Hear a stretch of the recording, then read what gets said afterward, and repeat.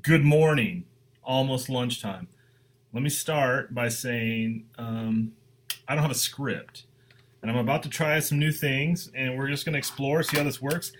I'm going to maybe try to put more content out for us.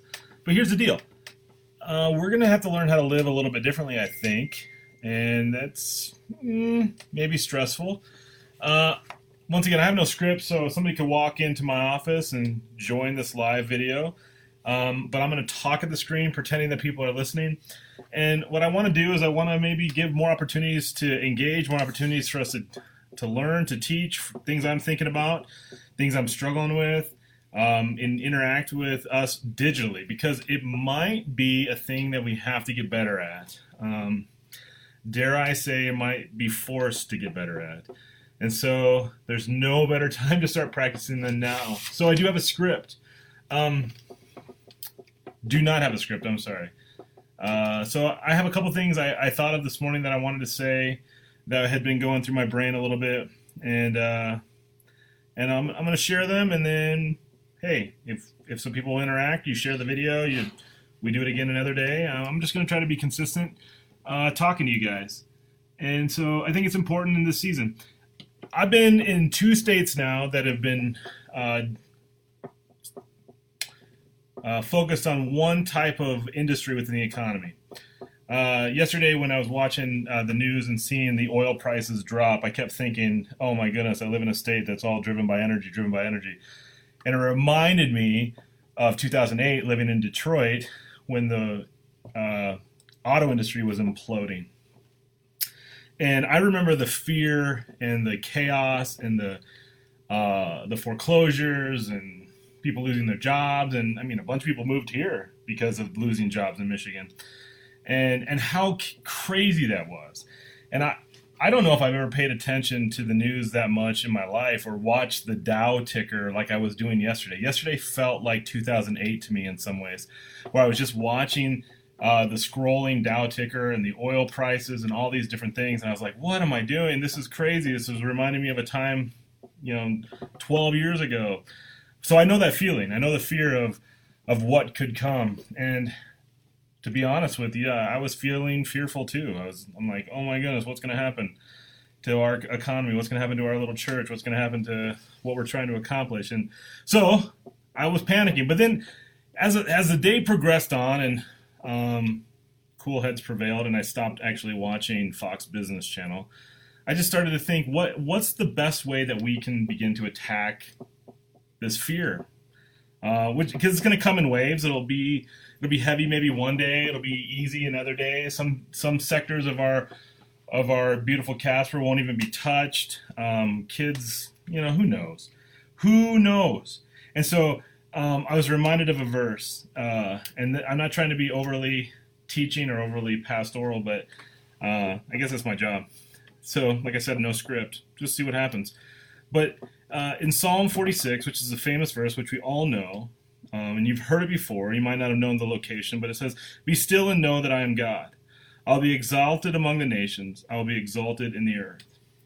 And it's not that verse is actually that encouraging. Actually, I call that a grandma verse. Those are grandma verses that grandmas say to their grandkids. I remember those are platitude verses, things that we say when we don't know what else to say. And I always have a tough time with those because there are a lot of them in Scripture that we just say. We add it as like punctuation on the end of a spiritual conversation. And I'm not sure we grasp the depth or even if we feel the feels that we're supposed to feel from those verses. I get kind of pretzeled up. I turn into a pretzel emotionally sometimes when I'm on my day off when I'm watching the news, and I kind of get knotted up, and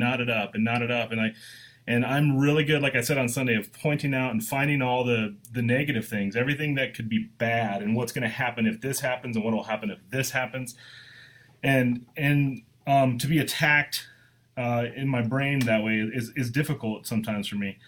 And I just remember being told platitude verses like, "Be still and know that I am God," and going, that doesn't do much for me at all. That has nothing It doesn't even help. Why would you even say that to me? It doesn't help.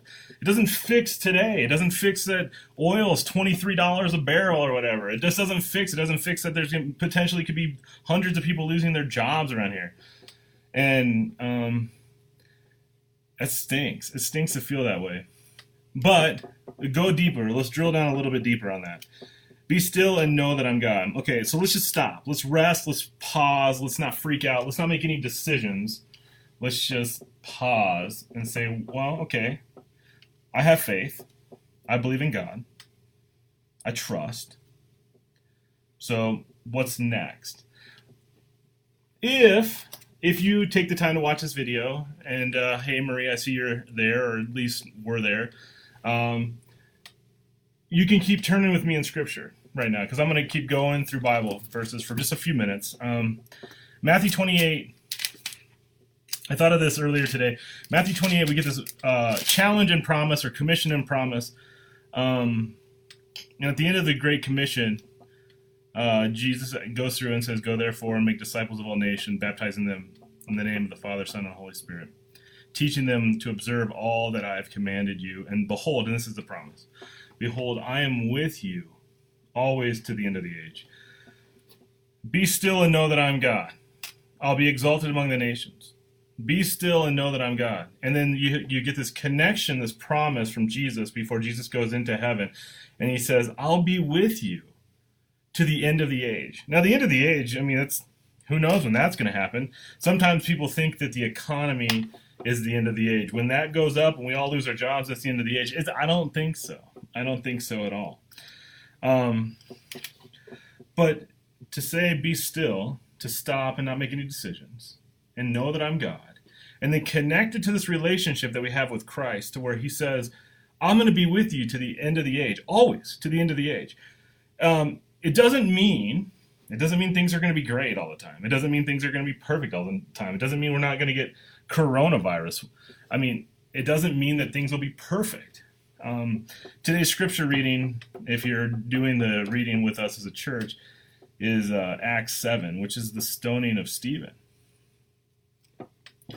I mean, Stephen received Christ. He believed in Jesus.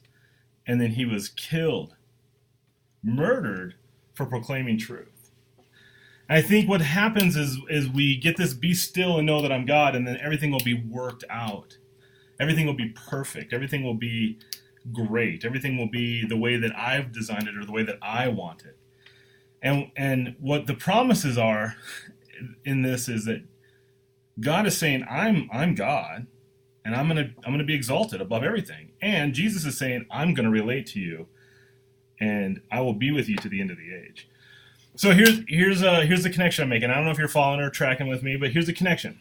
If we have a promise that God's God, and he's going to be exalted regardless of what happens on the earth, and Jesus is saying, I've come to establish relationship with you so that you can have a relationship with God, and I'm going to be with you to the end of the age, then here's what needs to happen for all of us, and including myself, more so on my days off when I'm able to watch Fox Business.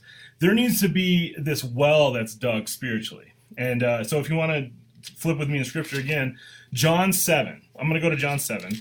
John 7 has this cool passage that I forget about, and I don't read very often. John 7, verse 37 says this: "On the last day of the feast, the great day, Jesus stood up and cried out, 'If anyone thirsts, let him come to me and drink. Whoever believes in me, as the scripture has said, out of his heart will flow rivers of living water.'" It's not that out of his heart will flow everything that he wants. Out of his heart, everything will happen the way he desires. Out of his heart will flow living water. And so, to me, what happens is when I get turned into knots, or I get like kind of stressed out, or I watch the news and I start to have these flashbacks or even PTSD of when GM went bankrupt and everybody lost their jobs in Detroit, to what's going to happen here in Wyoming if oil continues to plummet and energy starts to go... I get twisted up, again, like I said. And Jesus is promising that living waters will flow from those who believe. Now, what's a living water? Listen, I don't want that to be a platitude. I don't want that to be I don't want that to be a thing that we say as like a grandma verse, like be exalted and know that I'm God. Living water has this thing that connects back to Stephen. That regardless of my situation, regardless of my scenario, regardless of the day, whatever the day brings, life will happen around me. Because as a follower of Christ, I become an ambassador of hope. Can we fix people's bank accounts? Nope. Can we give somebody a job if they lose it? Nope. Can we fix somebody's illness? Yeah, we pray for healing. But do we give hope? And does hope produce life in people? Does hope say, I'm going to wake up tomorrow and do it again? Does hope say, you know what, I'm going to find a way to figure this out? Does hope say, oh, yeah, God is God, and he's exalted, and I need to trust in him? And what I think hope does is turn these verses that we think of as platitudes or punctuation on a spiritual conversation to real life giving verses, real life giving scripture. And so the living water to produce life is what we want to do. So that's a well. Let's dig wells. How do we dig spiritual wells today? And this is, I think, one of the things I'm thinking about with what. Let's say that let's just project a little bit and say, hey, you guys shouldn't be meeting together in large groups because of the transmission of coronavirus. Okay, well, how do we begin to feed each other and help each other grow spiritually? Well, this is something I'm going to practice. I'm trying new things out. Can we create a conversation online? Can we spur each other on? Can we help dig each other's wells so that we can grow and cast out fear, push out fear, actually not think about the stress of the day or the Dow Jones Industrial Average? Can that happen by us digging wells and having living water flow out of them? Because we have these promises that we believe in. That God is God and is exalted above, and be still and know him. Know that he's God. And Jesus will be with us to the end of the age. And if you believe in him, there's a well that can be dug daily. There's one last passage that I think is interesting, and it's kind of the end game, the end of the story. And it's Revelation chapter 11. And it gives this, it's the seventh trumpet. Let me read this. Revelation 11:15. Then the seventh angel blew his trumpet, and there were loud voices in heaven saying, "The kingdom of the world has become the kingdom of our Lord and of his Christ, and he shall reign forever and ever." Then the 24 elders who sat at their thrones before God fell on their faces and worshiped God, saying, "We give thanks to you, Lord God Almighty, who is and who was. For you have taken your great power and begun to reign. The nations raged, but your wrath came, and the time for the dead to be judged, and for rewarding your servants, the prophets and the saints, and those who fear your name, both small and great, and for destroying the destroyers of the earth." It's a great promise that we have at the end. So you get this, if you read through all of Psalm 46, you get this picture that the psalmist is experiencing hardship. He's experiencing being taken captive. He's experiencing war. He's experiencing these things that make him feel entrapped. And then you have the verse 46:10, Psalm 46:10, "Be still, stop, just stop. Stop twisting yourself up and know I'm God." And then as we take the story through Scripture, as we continue to read the story out and see how God's continuing to enact his will on earth and continuing to redeem creation, and we have the arrival of Christ, and Jesus says, "Go into the nations and show them and teach them and baptize them in everything I've done, because I'm going to be with you. I'm going to walk step in step with you. And I'll continually remind you that God is God. And so be still and continue to serve, continue to work, continue to do the things, continue to be an agent of hope. Because from that hope, you're going to be giving living water. You'll be able to pour out water. You'll refresh the soul daily.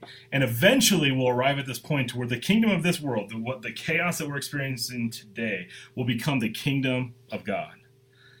And that, it's hard to feel that daily. And I think as followers of Jesus, it's something that we have to continue to practice, because it's so difficult. It is so difficult.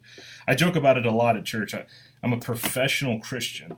I get paid to be a Christian, and so I get paid to study. I'm reading books. This is what I do. I get to read books and study my Bible when I'm here, and organize things and prepare to teach and do things like this where I get to talk to the church. But I know this, and I still get twisted up with the chaos of this world. I get twisted up and just pretzeled to where it feels like, oh, this is so overwhelming. And I'm supposed to have the answers.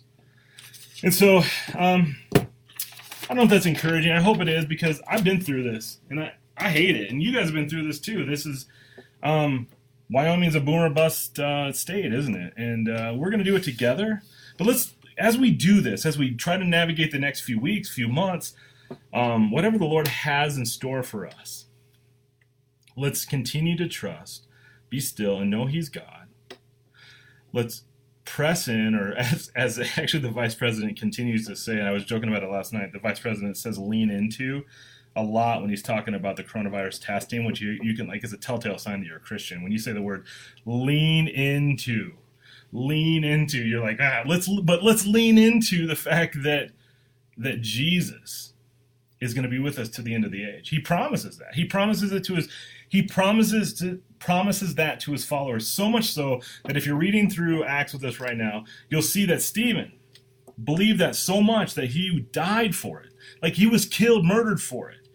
But that sort of life that happens is a well that we're digging every day. Every day we dig this well that allows us to draw living water from, so that we're refreshed, our souls refreshed, that we have this hope. And that's the difference. That's the thing that I think we have. That's the currency that we can continue to provide. We can't fix all of the things of this world, because that's not our job to fix all the things. But we are distributors of hope daily. And I want us to just be constantly thinking of that. How do I administer hope? How do I give hope to someone? How do I shower someone with hope? Because I do know that seventh trumpet, like we read in Revelation, is going to blow at some point.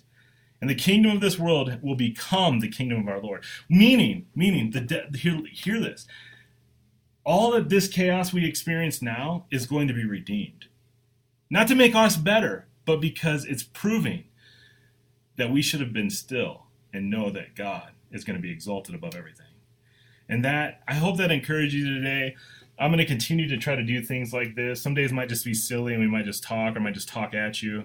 But how are you digging holes? How are you experiencing the living water that John 7 talks about? How are you able to dip your ladle in and drink from that? And some of us experience it differently. We've talked about that. I enjoy reading and studying. Some people need to hear worship and listen to worship or worship. Others need some time of solitude or prayer. Here's one thing I think that we're going to have to learn how to do digitally. How do we have a discussion? How do we have a dialogue with one another, or feed one another through conversation? And so we'll explore doing some of those different things. But hey, this is 18 minutes, no script. And so I appreciate you guys. I love serving here at Casper. We're going to continue to work hard to do good things, and I'm going to watch the news less during the week, I hope. Because yesterday was bonkers, wasn't it? So, hey, love you guys. Have a good day.